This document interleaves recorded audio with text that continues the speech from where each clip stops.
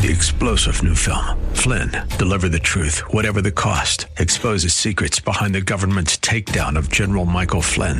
Flynn knew what the intel world had been up to. He ordered the first audit of the use of contractors. This set off alarm bells. He told the truth. He was the most dangerous person for Donald Trump to hire. They had to get rid of Flynn. Flynn, deliver the truth, whatever the cost. Available now. Watch it today. Go to salemnow.com. salemnow.com. Josh Pick is the Chief Investment Advisor with Aptus Wealth Management, a state-registered investment advisory firm. This program is sponsored by Aptus Wealth Management. Exposure to ideas and financial vehicles discussed should not be considered investment advice or recommendation to buy or sell financial vehicle. This information should not be considered tax or legal advice. Individuals should consult with professionals to see if any ideas expressed would fit their specific situation. Past performance is not a guarantee of future results. Securities can fluctuate and when redeemed may be more or less than when originally invested. Welcome to the Aptus Retirement Blueprint Show with Josh Pick. Every week, Josh will teach you ways to help manage, risk, and protect your retirement income in the new economy. The primary focus at Aptus Wealth is to provide flexible planning strategies that can efficiently achieve your long-term retirement goals. Welcome to the Aptus Retirement Blueprint Show with Josh Pick. Just want you to know that you can join Josh as he talks retirement with Bruce Hooley every Monday at 6 p.m. on 98.9 The Answer. The recording you can always find at aptuswealth.com, which is Josh's website. And to schedule an appointment to go through the Aptus Blueprint process, Josh's phone number is 614-364-7300. That's 614-364-7300. So let's get this show started. Josh, what are some things people can do to maximize their existing retirement savings accounts, like an IRA? Well, first, an IRA is it stands for Individual Retirement Account. IRA is a very efficient and effective way to save for retirement, as the name would indicate. There are limits to IRAs, meaning you can only put in so much per year. There's some catch-up contributions if you're over the age of 50, but essentially $6,000 a year you can put in, or $7,000 if you're over the age of 50. There are differences between Roth IRAs and traditional IRAs. The benefit to a traditional IRA is the money you put in goes in pre-tax. So if you're saving $5,000 or $6,000 a year, it will not feel like $5,000 or $6,000 in your actual paycheck because those dollars are going in before taxes are withheld. And then the other one, the Roth IRA, the money goes in after tax, so you do feel upfront the full blunt of that savings. However, they're very different in the way that the money comes out of them. The money comes out of a traditional IRA completely taxable, meaning it goes into your ordinary income tax. So you put the money in pre-tax, gross tax deferred, which is great, but then all the dollars you pull out is in fact taxable. Whereas a Roth IRA, you put money in after tax, it grows tax deferred, so similar there, but then all the dollars you pull out are tax-free. So how can we maximize how we utilize these things? Well, first, we want to make sure that once we have them, we don't make any errors with them. And there's a lot of crazy rules and exceptions to rules that apply to both of these things.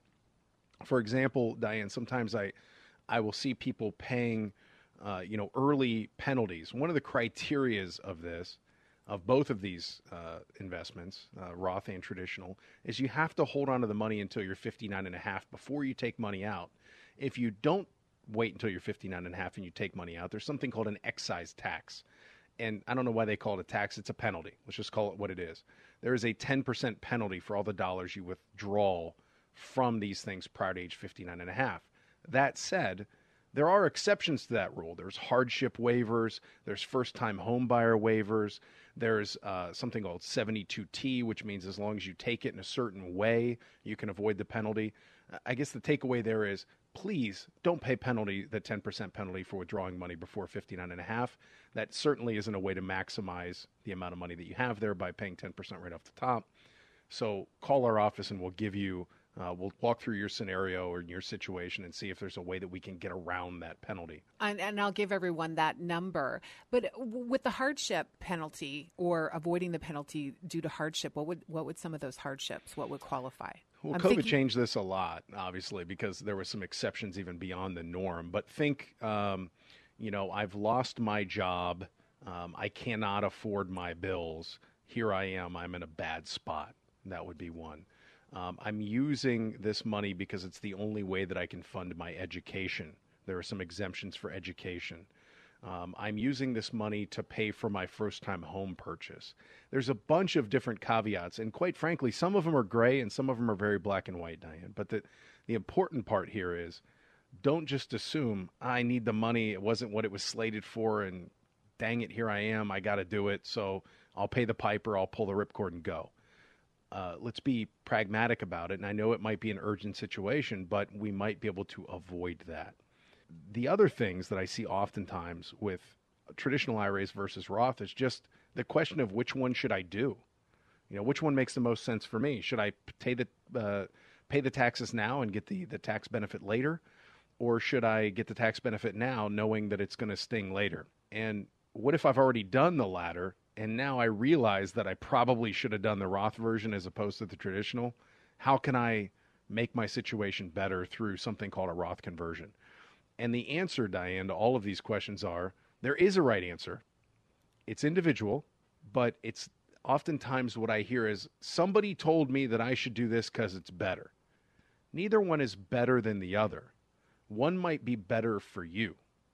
So we need to learn more about your situation to find out which one is better for you.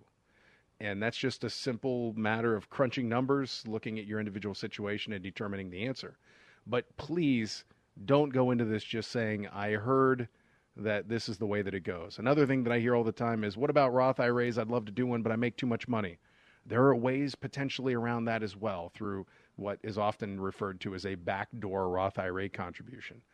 And if we end up with enough time, I'll explain what that means. But again, what I want to illustrate here is there's a lot of rules that apply to these things. They're great vehicles to save for retirement, but there's a lot of exceptions to those rules. So don't take them for face value. Make sure you consult a professional, contact my office, and we'll show you how to do the right decision for you. Because I always thought the Roth was better because you pay that tax now and then it grows tax-free. It absolutely is, with some exceptions. If you're young, undoubtedly, for sure, the right decision for you. If you're very, very close to retirement and you're in an incredibly high tax bracket compared to what you'll be in when you retire, maybe it makes more sense to take the benefit today than it does tomorrow. So there's nuances to it. You know, like, for example, what if we're coordinating it with your 401k and you are doing the pre-tax version on your 401k, then maybe it makes sense to offset some of that with after-tax dollars via Roth, and sometimes vice versa. So you're right, conceptually a Roth is better in the long run, but if it's short-run money, you have to keep the money in a Roth for 5 years before it even applies to you. So if you're going to use this money in 2 years, the Roth doesn't do you a darn bit of good. You would have been better off doing the traditional. So it all depends on your situation. Okay, and I promised everyone your number. Josh's number is 614-364-7300. That's 614-364-7300. You are listening to the Aptus Retirement Blueprint Show with Josh Pick. I'm Diane Brennan. Use that number to schedule your own planning session and to learn new strategies to manage risk. There's an article in Yahoo Finance, 14 key signs you will run out of money in retirement. What do people need to know? Because that seems like a lot of signs, right? Seems like a lot pretty of signs. Abysmal, right? Well, let's narrow them down. In full disclosure, I haven't seen all the 14 signs, nor did I see the article, but I'm pretty sure I can guess a pretty good handful of them because I see them every day. One of the ones that I see that people really need to tussle with today, and this may be something that you hadn't considered, is helping kids. There's many people today, I don't know what the actual stat is that comes into my office, but I would say, 1 in 3, 1 in 4 people that come into my office are still helping their adult children, which is fine. And I'm not here to judge on whether or not that's a good or bad idea, but it sometimes can be a very significant challenge to retirement. And oftentimes people believe that they can retire and continue to do both, or they can retire and shut said children off, knowing that, hey, mom and dad are retiring now, we can't do it anymore. And then they feel guilty and start gifting back to children and realize that they don't have enough money to do so. So first thing is make sure you have a very solid plan if you're helping your kids on whether you're going to continue to do that and whether or not you can say no if you tell them you're not going to and then the need arises. Are some people a little too prideful that their children ask them for money and they just do not want to say they don't have it and they'll go ahead and do it anyways? I hate to speculate on the logic behind it, but I would be willing to bet that most people don't want to see their kids struggle. And COVID hasn't helped matters. I mean, many people are out of work or they were out of work because one of them had to stay home because of raising kids or whatever the reason might be. Parents like to justify and know that I'm coming at this from a loving place and that I have 3 kids of my own, but parents like to justify and say, well, it's just very hard for them right now. But there are certain families where it seems like that help has been very continual and has now become a reliant issue.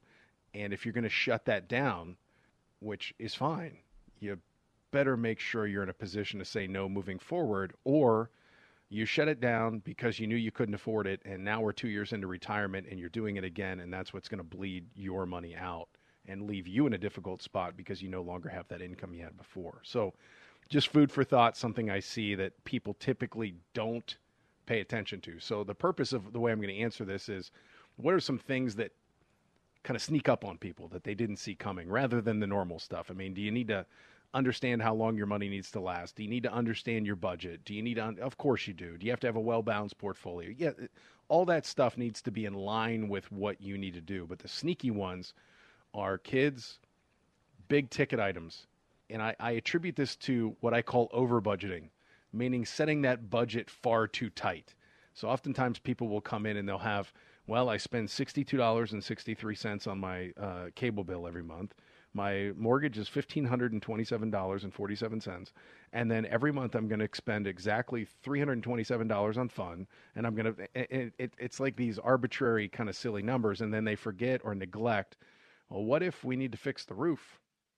Or what if we'd like to buy a new car because our current car has 70,000 miles on it and we might need one but we don't have a payment currently. It's these ancillary things that are anomalies that happen occasionally that will throw that tightened budget out the window. So it's important when I meet with clients to say, while I appreciate your budget, we have to throw in enough cushion of either cash reserves or enough cushion in the budget for didn't see that one coming. So that's something that I see sneak up on people quite often. And then the other two that I think we all know, but we don't necessarily always know how to address, is inflation and longevity. And I'm coupling those together, and then long-term care. And let's be honest, who wants to think about the fact that we might end up in a nursing home? Nobody. Nobody wants to have that conversation. But the stats are what they are. There's a 50-50 shot, roughly, that you will spend some time in an assisted living or nursing facility at some point in your life. Just is what it is. And that does have a certain set of challenges that surround it, not only in how you're going to pay for it, but how that might leave a spouse, how that might erode an inheritance to go to children or perhaps charities that you wanted to leave money to, etc. So the planning for, what if I live a really, really long time? What if inflation goes a lot higher than it's been over the last 10 or 20 years? And what if I go to a nursing facility? Those are three that I see often overlooked in planning. Oftentimes it's, I know that my assets can generate this amount of money, which should be fine based upon my over budget, super tight budget that I worked out. And I cut my kids off, I'm all good. Well, that doesn't leave a lot of buffer for a lot of things. I'm still stuck, Josh, on the people that help their kids. I can't relate to that. My parents have no problem watching me struggle. They say it is character building. But anyways, for those of you... I think certain parents actually enjoy watching their kids struggle, and I think I came from that stead. But it served me well, right? Our parents must be related. Same generation, for sure. All right, to schedule an appointment to go through the Aptus Blueprint process, if you have any questions about what Josh is talking about, his phone number is 614-364-7300. That's 614-364-7300. And just a reminder, you can join Josh as he talks retirement with Bruce Hooley, Mondays at 6 p.m. on 98.9 The Answer. That's every Monday. You can always find the recording at aptuswealth.com. More with Josh Pick when we come back. You're listening to the Aptus Retirement Blueprint Show. We'll be back with more at the Aptus Retirement Blueprint Show with Josh Pick at 98.9 The Answer. To create a successful retirement plan in today's economy, it takes a customized, solutions-based approach. At Aptus Wealth Management, founder Josh Pick calls it the Aptus Blueprint, and it's focused on managing risk instead of chasing returns. If you're working with another advisor or simply want a second opinion, put his team to work for you. To schedule a complimentary consultation to learn more about the Aptus Blueprint process, contact Josh at 614-364-7300 or visit aptuswealth.com. There is no cost or obligation, but space is limited. To start your plan, call 614-364-7300 or visit aptuswealth.com. Thanks for listening to the Aptus Retirement Blueprint radio show with Josh Pick. To schedule your complimentary customized planning session, give Josh a call at 614-364-7300. That's 614-364-7300. You're listening to the Aptus Retirement Blueprint Show with Josh Peck. To schedule your own planning session and to learn new strategies to manage risk, give Aptus a call at 614-364-7300. Josh's number is 614-364-7300. Josh, there's an old adage, what you don't know can't hurt you. That is definitely not true when it comes to finances. What are some financial blind spots that people may have as they get ready to retire? Well, there's certainly a lot of them, but I see one that's coming up right now that's very unique and interesting, I think, and that is, let's think about a couple of things. People who graduated college, for example, and who are now in their mid-30s have never seen a down market. It's quite remarkable, really. I mean, the last downturn was in 2008, 2009. So that was 12 years ago, let's call it, maybe even longer, depending upon what time frame you're looking at. But so 12 years ago. So there are people that are walking around right now that are 32, 33 years old that have put money in the stock market, and it has done nothing but go up their entire working career. And not only has it gone up, it's gone up extremely well for the last 12 years. So what that can create is some blind spots, or let's say unrealistic expectations. And history is a great teacher.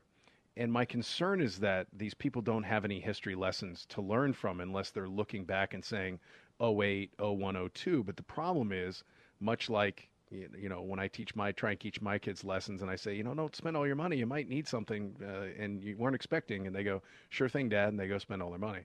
Is until you've learned that pain yourself, you don't quite understand it. And I'm seeing this in a bunch of different categories. But there's been more investors or more money poured into investments in the last 12 months than there has been in the last 12 years combined.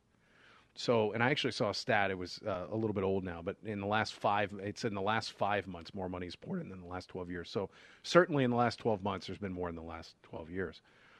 That's a staggering number. But what that shows is this idyllic approach that the stock market's always going to go up. I'm going to do well.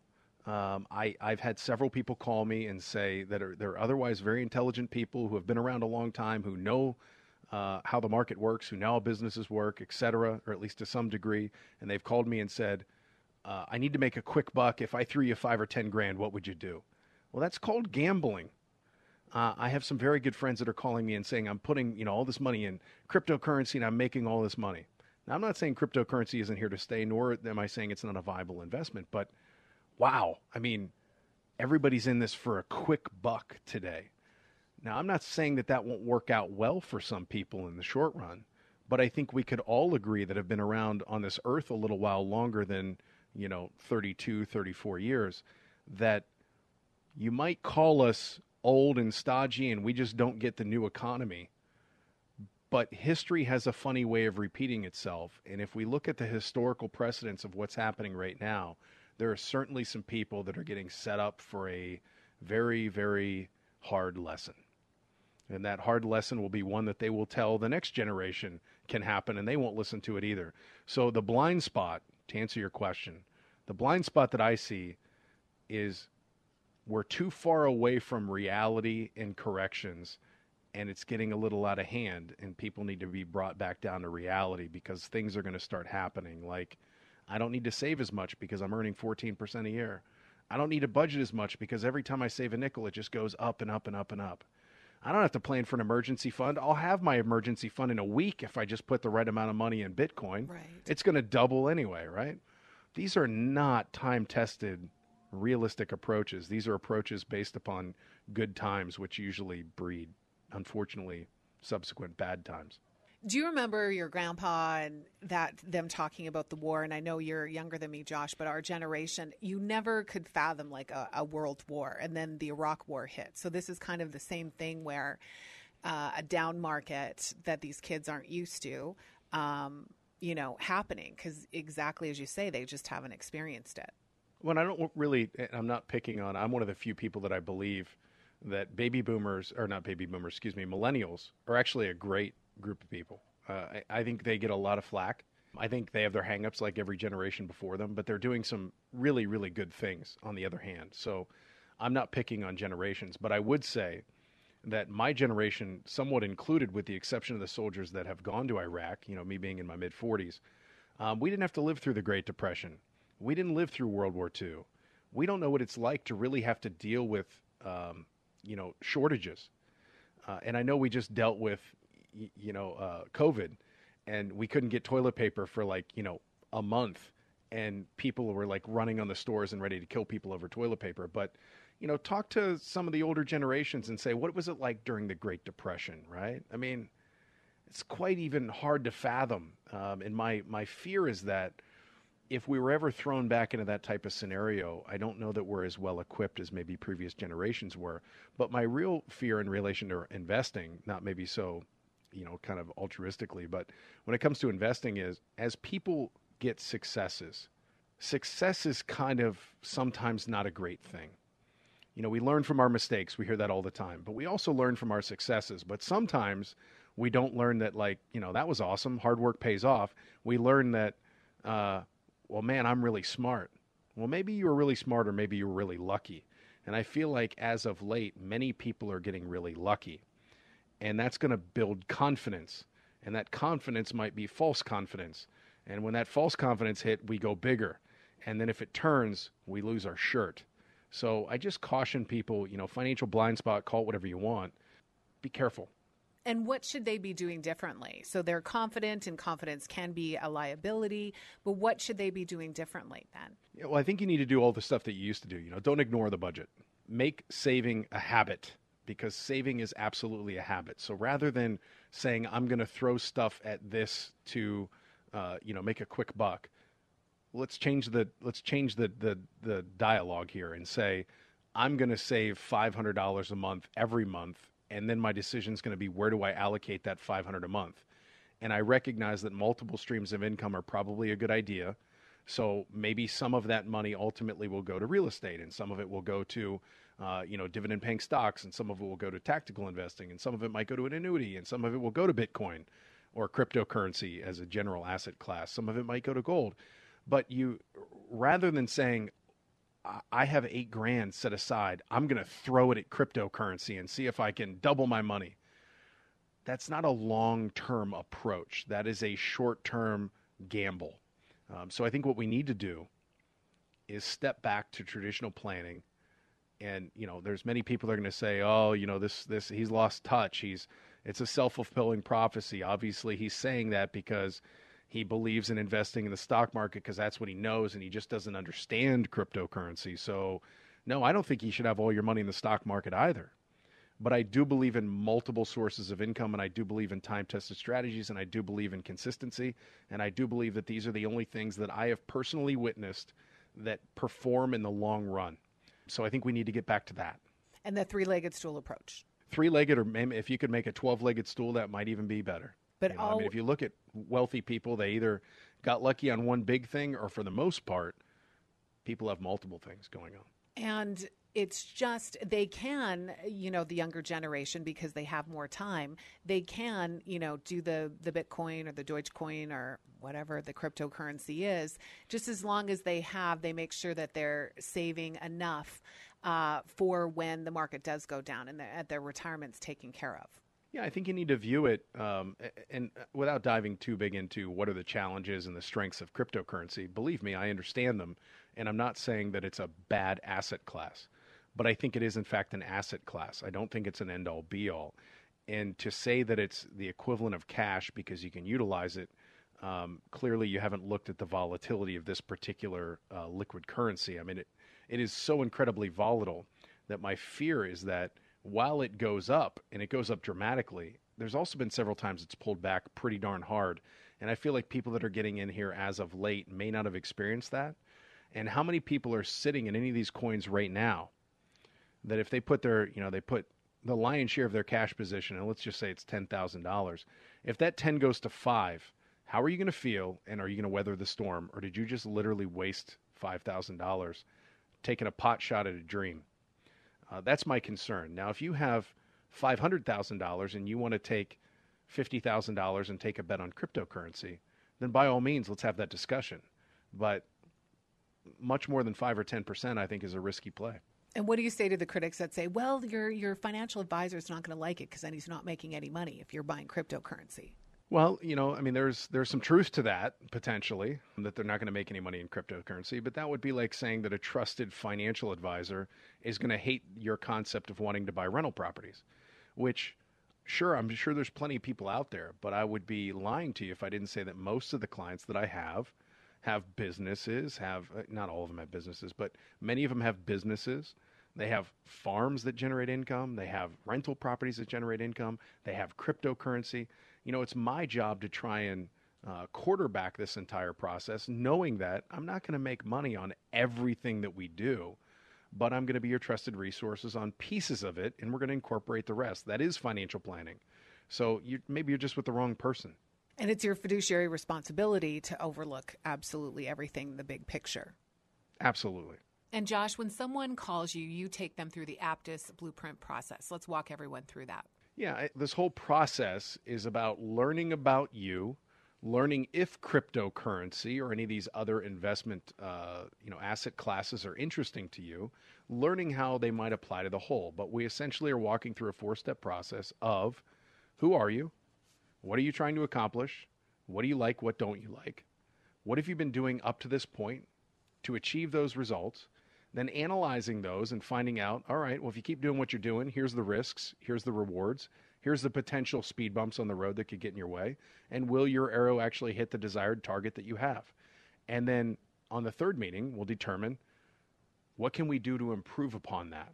Now, maybe it's a reduction in cryptocurrency. Maybe it's an increase in cryptocurrency. Maybe it's as simple as saying you're doing everything great, but God forbid something happens to you, your family's in a really difficult spot, and we need a very inexpensive term policy to kind of fill a gap. Who knows what that answer could be, but it has to be all-encompassing. And then not until meeting 4 will we determine, is this a good, mutually beneficial relationship, and should we move forward as, advisor-client. Josh's number is 614-364-7300 to schedule your own personalized planning session, 614-364-7300. The website is aptuswealth.com. And you can join Josh every Monday at 6 p.m. for Money Mondays with Bruce Hooley on 98.9 The Answer. More of the Aptus Retirement Blueprint Show with Josh Pick when we come back. We'll be back with more at the Aptus Retirement Blueprint Show with Josh Pick at 98.9 The Answer. To create a successful retirement plan in today's economy, it takes a customized, solutions-based approach. At Aptus Wealth Management, founder Josh Pick calls it the Aptus Blueprint, and it's focused on managing risk instead of chasing returns. If you're working with another advisor or simply want a second opinion, put his team to work for you. To schedule a complimentary consultation to learn more about the Aptus Blueprint process, contact Josh at 614-364-7300 or visit aptuswealth.com. There is no cost or obligation, but space is limited. To start your plan, call 614-364-7300 or visit aptuswealth.com. Thanks for listening to the Aptus Retirement Blueprint radio show with Josh Pick. To schedule your complimentary customized planning session, give Josh a call at 614-364-7300. That's 614-364-7300. Welcome back to the Aptus Retirement Blueprint Show with Josh Pick. Josh, what are the most important questions to ask to find out if you're a good candidate for an annuity? Oh, we went from cryptocurrency to annuity. We're going after the polarizing investment asset classes. We include everyone. And similarly to cryptocurrencies, are cryptocurrencies bad? No. Do they have pros and cons? Absolutely. Annuities, are they bad? No. Do they have pros and cons? Absolutely. Are they polarizing in that people like to report on both sides of both of those items One saying it's the only thing you should ever be in, and the other side saying you should never do this. I think there's an investment company out there that says I'd rather burn in hell than tell a client to invest in an annuity. And these are all kind of polarizing angles to try and spark clients to call. But at the end of the day, they have some validity. So the questions that you should ask as to whether or not it's a good fit for you, or let me rephrase it a different way. What would be appealing about an annuity to me? And then maybe I should look in further and see if it fits my situation. Annuities are one of the only vehicles on the planet, particularly fixed and fixed indexed annuities and on the deferred side, that can provide 100% principal guarantee. So if you're looking at the economy right now and you're saying, I'm faced with a lot of challenges, we have interest rates at an all-time low. I really want to offset the risk that's in my stock portfolio because it's done nothing but go up. Cryptocurrencies, sure, I'm a little bit diversified there, or whatever the other asset classes may be, real estate, etc.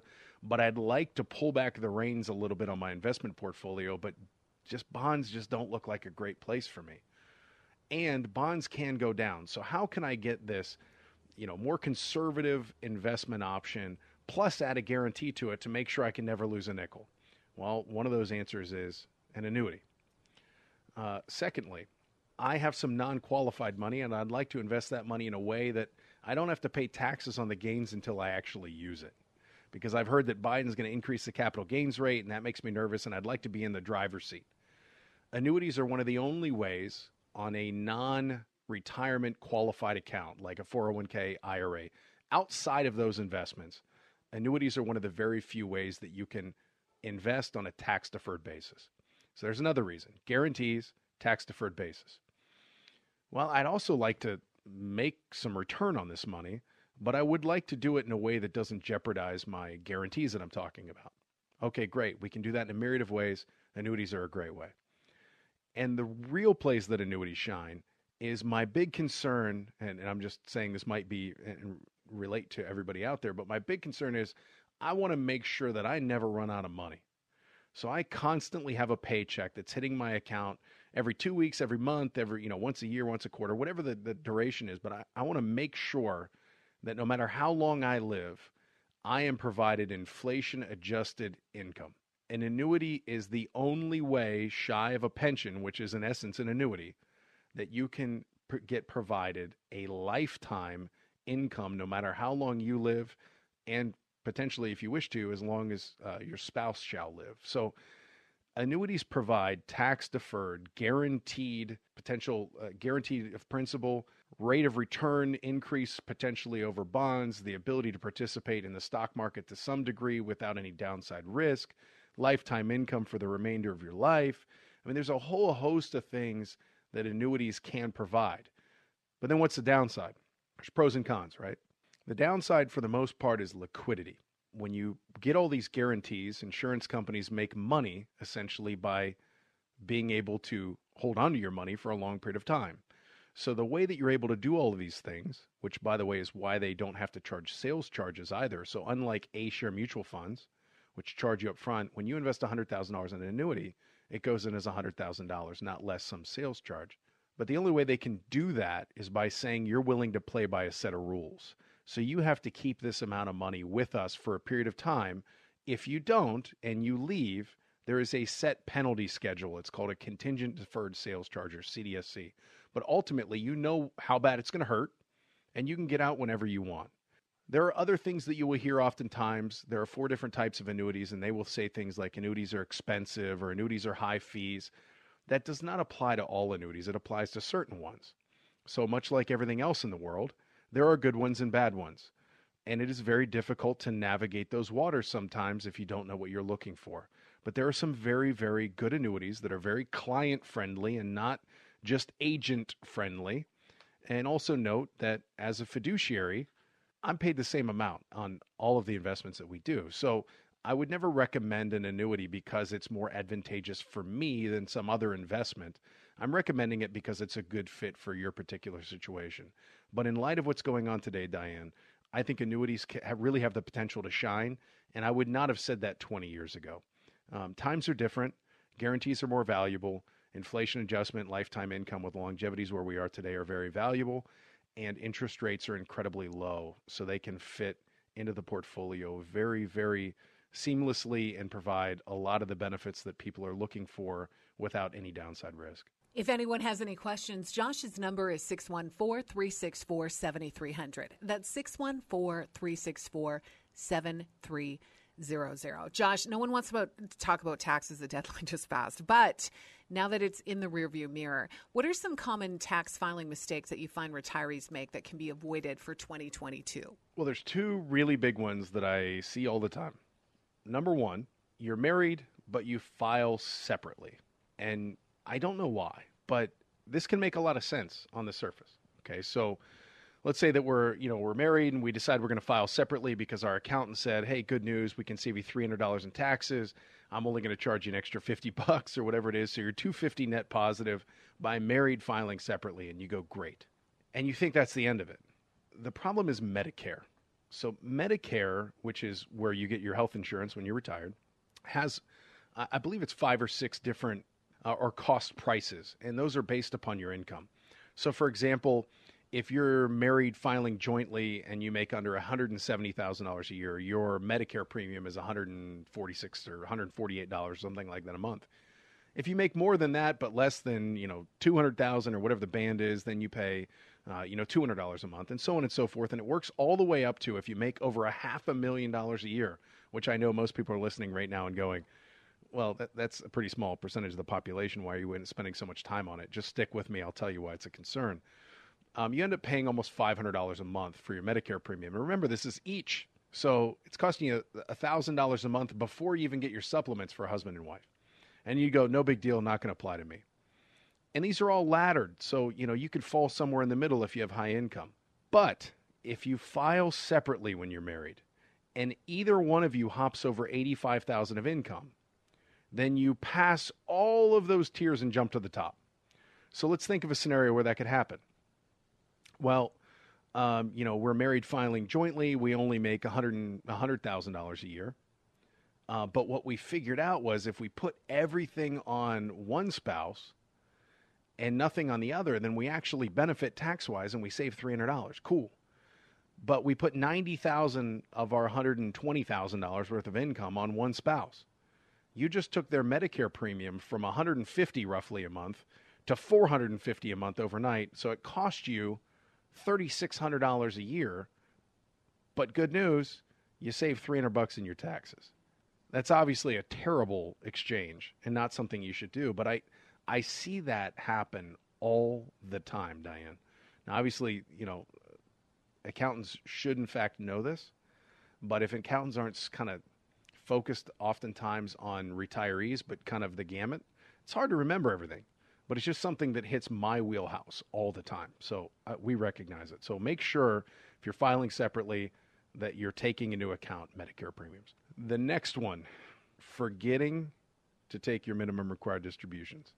See this all the time. Or screwing up how you take your minimum required distributions. And I'll explain both. So first, what are minimum required distributions or RMDs? When you reach the age of 72, used to be 70 and a half, but when you reach the age of 72, you have to start taking money out of your qualified plans. That's IRAs, 401ks, 403bs, all that stuff, all of the alphabet soup with the exception of the Roth IRA.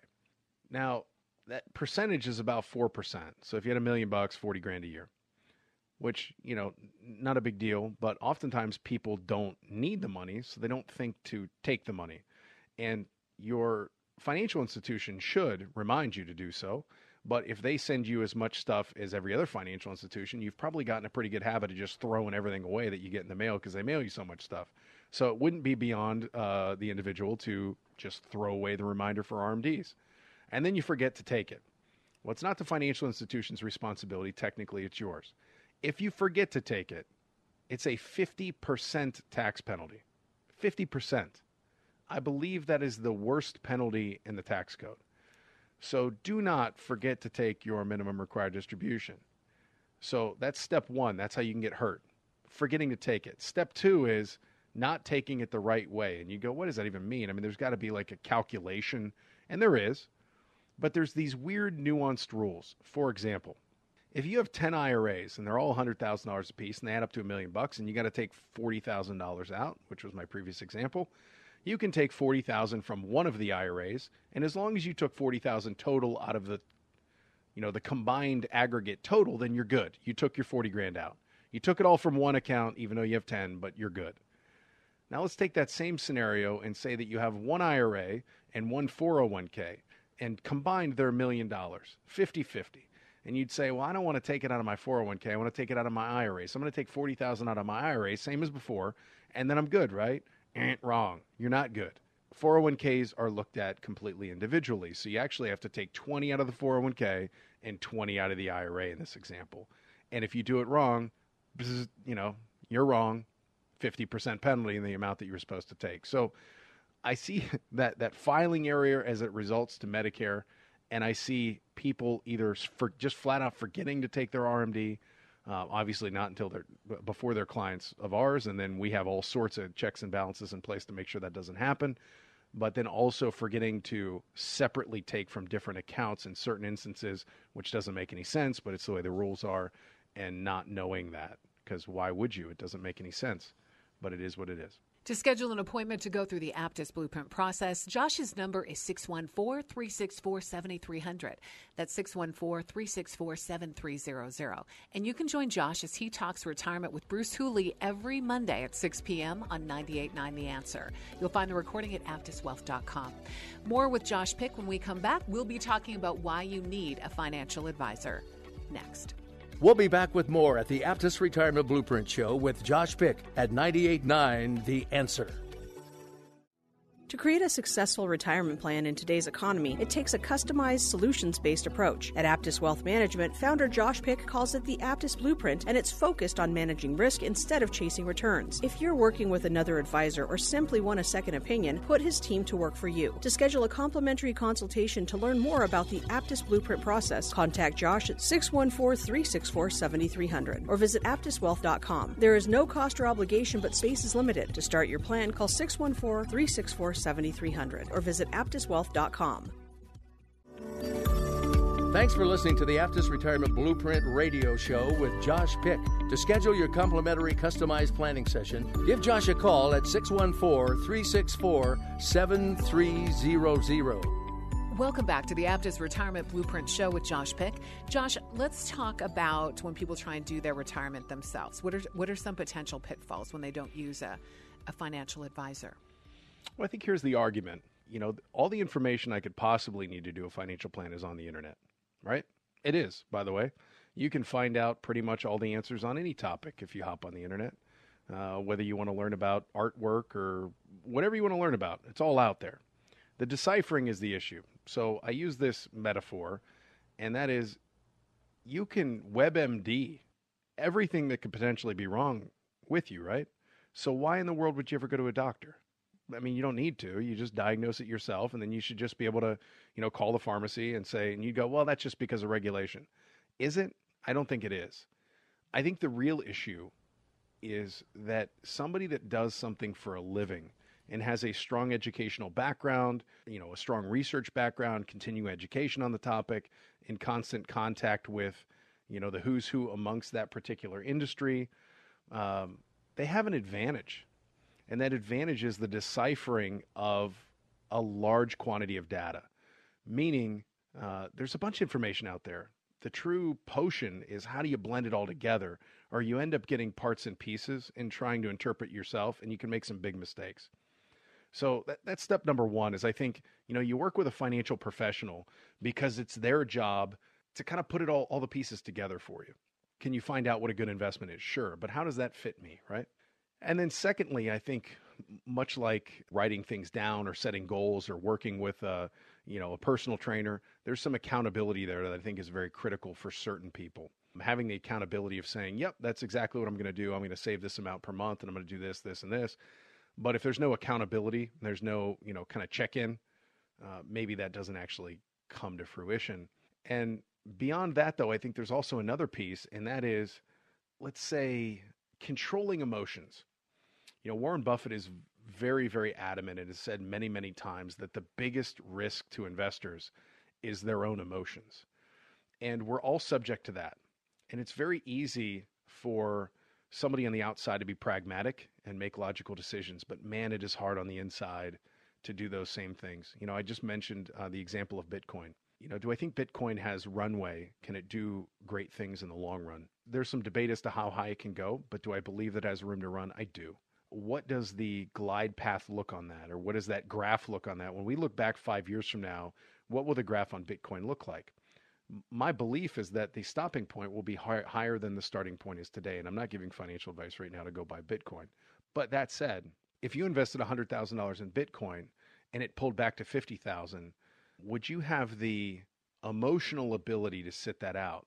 And everybody listening is probably going to say, yup, totally. Well, everybody says that until it happens to them. And sometimes a financial advisor or a financial professional or your trusted advisor, whatever you want to call us, has the ability to sit down and pragmatically analyze things and add some clarity. We did this with this in mind. This is our trajectory. This is the impact that would have if this goes sideways. We're not gambling. Really bring the foundational principles of financial planning and investing back into the forefront rather than just going, oh man, I hope this doesn't continue. So that accountability and adding of factual, pragmatic information in relation to your particular situation, sometimes let's just call it what it is, talking you off the ledge. Sometimes we're all like that, right? I mean, I'm sure we've all been in a position where we're like, yeah, sure. I mean, I think a Lamborghini would look good on me. And you kind of either yourself or you have somebody go, what the heck what are you doing? You go, you're right. And it kind of brings you back down to reality. Well, the same thing can happen with saving money and investing. Sometimes you need somebody to talk you off the ledge. And the right personality type and the right educational background have the ability to do just that. So I think there's a lot of reasons why having a professional, just like having a good doctor, and there's certainly bad doctors out there that you don't click with, you don't understand, you don't necessarily philosophically agree with some of their approaches to treatment.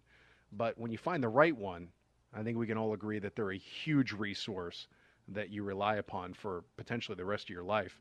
I think the financial world is no different.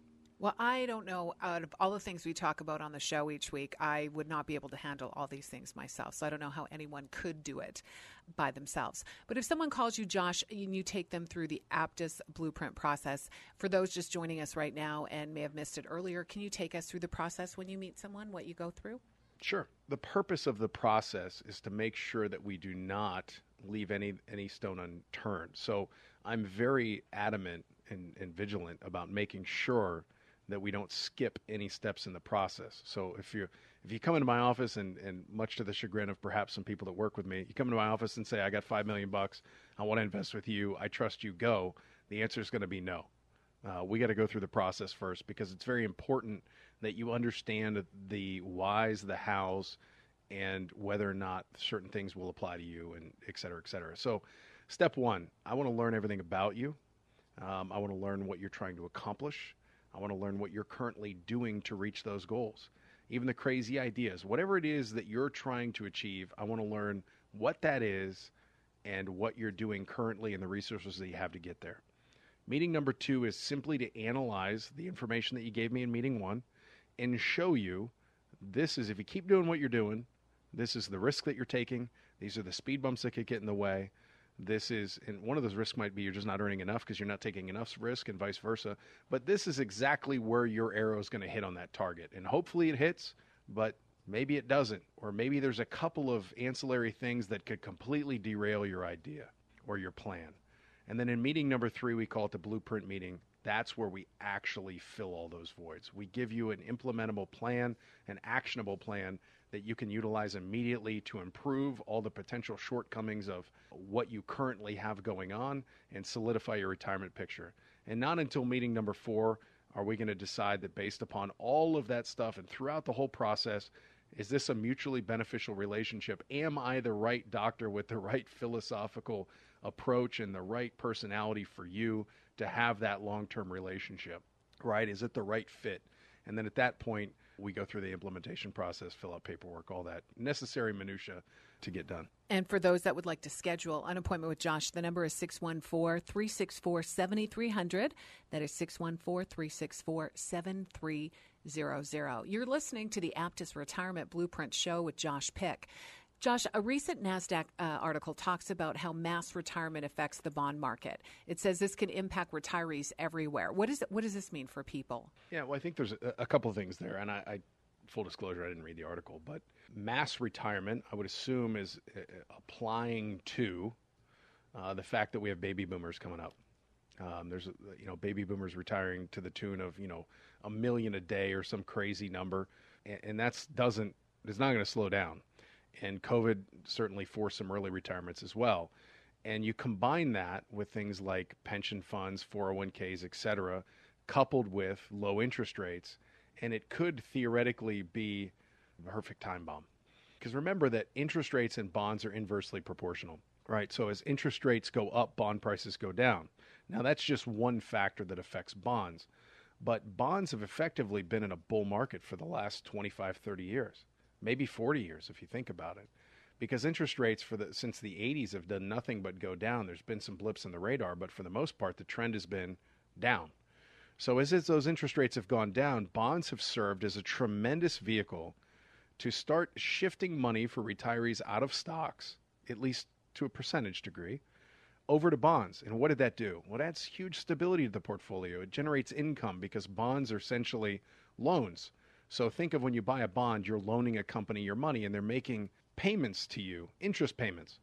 So if I can get, let's say 40, 50% of my money out of the stock market, shift it over to bonds, and those bonds are paying 5, 6%, well, that's a great, live on the interest type strategy. The problem is most people own those bonds in bond funds. And what happens in bond funds is you have this big kind of amalgam, or you have a fractional ownership and a big pile of different bonds of different durations, different interest rates, different creditworthiness, a whole bunch of different stuff. And as interest rates go up, it's perceivable that those bond prices could be negatively affected, meaning that bonds could actually go down. Well, the mutual fund manager could be forced to selling those at a loss to liquidate out some people that are retiring that want to take some of that money and go to cash, or want to take some of that money and use it to live on. So that could exacerbate this interest rate problem. So we're left in this scenario where we have an unprecedented amount of people retiring. We have interest rates at the lowest time they've ever been in the history of the economy. And you have people that are going to want to shift to bonds, but then to start taking money out of it, which is a huge challenge to mutual fund bond managers. But that's the only way that people really ever invest in bonds. So we could be caught in this scenario where people are really struggling in the way of finding a safe alternative to stocks that provides income for the remainder of their life at a competitive interest rate to keep up with inflation, which is why I believe that there are other vehicles. We talked about one today, annuities being a viable option to fill that gap. Okay, and what percentage of a person's portfolio do you feel, or does it depend on how the market and the economy is going, as to how much they should have in bonds in their portfolio? Well, there's a very famous study, research, or let's call it a guide that was done that said that you should have no less than 40% of your money in the stock market, no more than 60% of your money in the bond market, but no more than 60% of your money in the stock market, no more than 40% in the bonds. So essentially, you want to be somewhere between 40-60 and 60-40 stocks to bonds when you retire. And as long as you do that, your portfolio should adjust for inflation for at least a 25-year retirement, as long as you take no more than 4% out of your portfolio. Now, there's been a lot of debate, Diane, over is whether or not that is still a reality for most, where interest rates are. But that does point me in a direction that we should probably have at least 40% of our money in something safe. Now, we can define what that safety something is that generates the rate of return, but I can tell you that if that safety something is your checking account, earning zero, that's not going to get you there. And if it's the bond market holistically that has the potential to do very little, from 1950 to 1960, the 10-year Treasury returned less than 2% a year for 10 years. And that was in a time where interest rates were steadily rising. So we could be in for that again. I don't think 1 or 2% is going to get you there either. So we have to come up with a strategy that's going to pay better than that situation, but still add stability to our portfolio. So I think somewhere in that 40% up to 60% range is probably right for most, but of course not for all. Besides the weekend, you can hear Josh with Bruce Hooley every Monday at 6 p.m. for Money Mondays on 98.9 The Answer. You can always catch the recording at aptuswealth.com, which is Josh's website. This is the Aptus Retirement Blueprint Show with Josh Pick. You can catch us every weekend at the same time. Josh's number is 614-364-7300. Again, 614-364-7300. Thanks for listening, everyone. We'll talk to you next week. You've been listening to the Aptus Retirement Blueprint radio show with host Josh Pick. Josh helps guide his clients through retirement by managing risk instead of chasing returns. He calls it a blueprint, and you can get started at no cost or obligation. Give the team at Aptus Wealth a call today to schedule your consultation at 614-364-7300. That's 614-364-7300 or online at aptuswealth.com. That's APTUSwealth.com.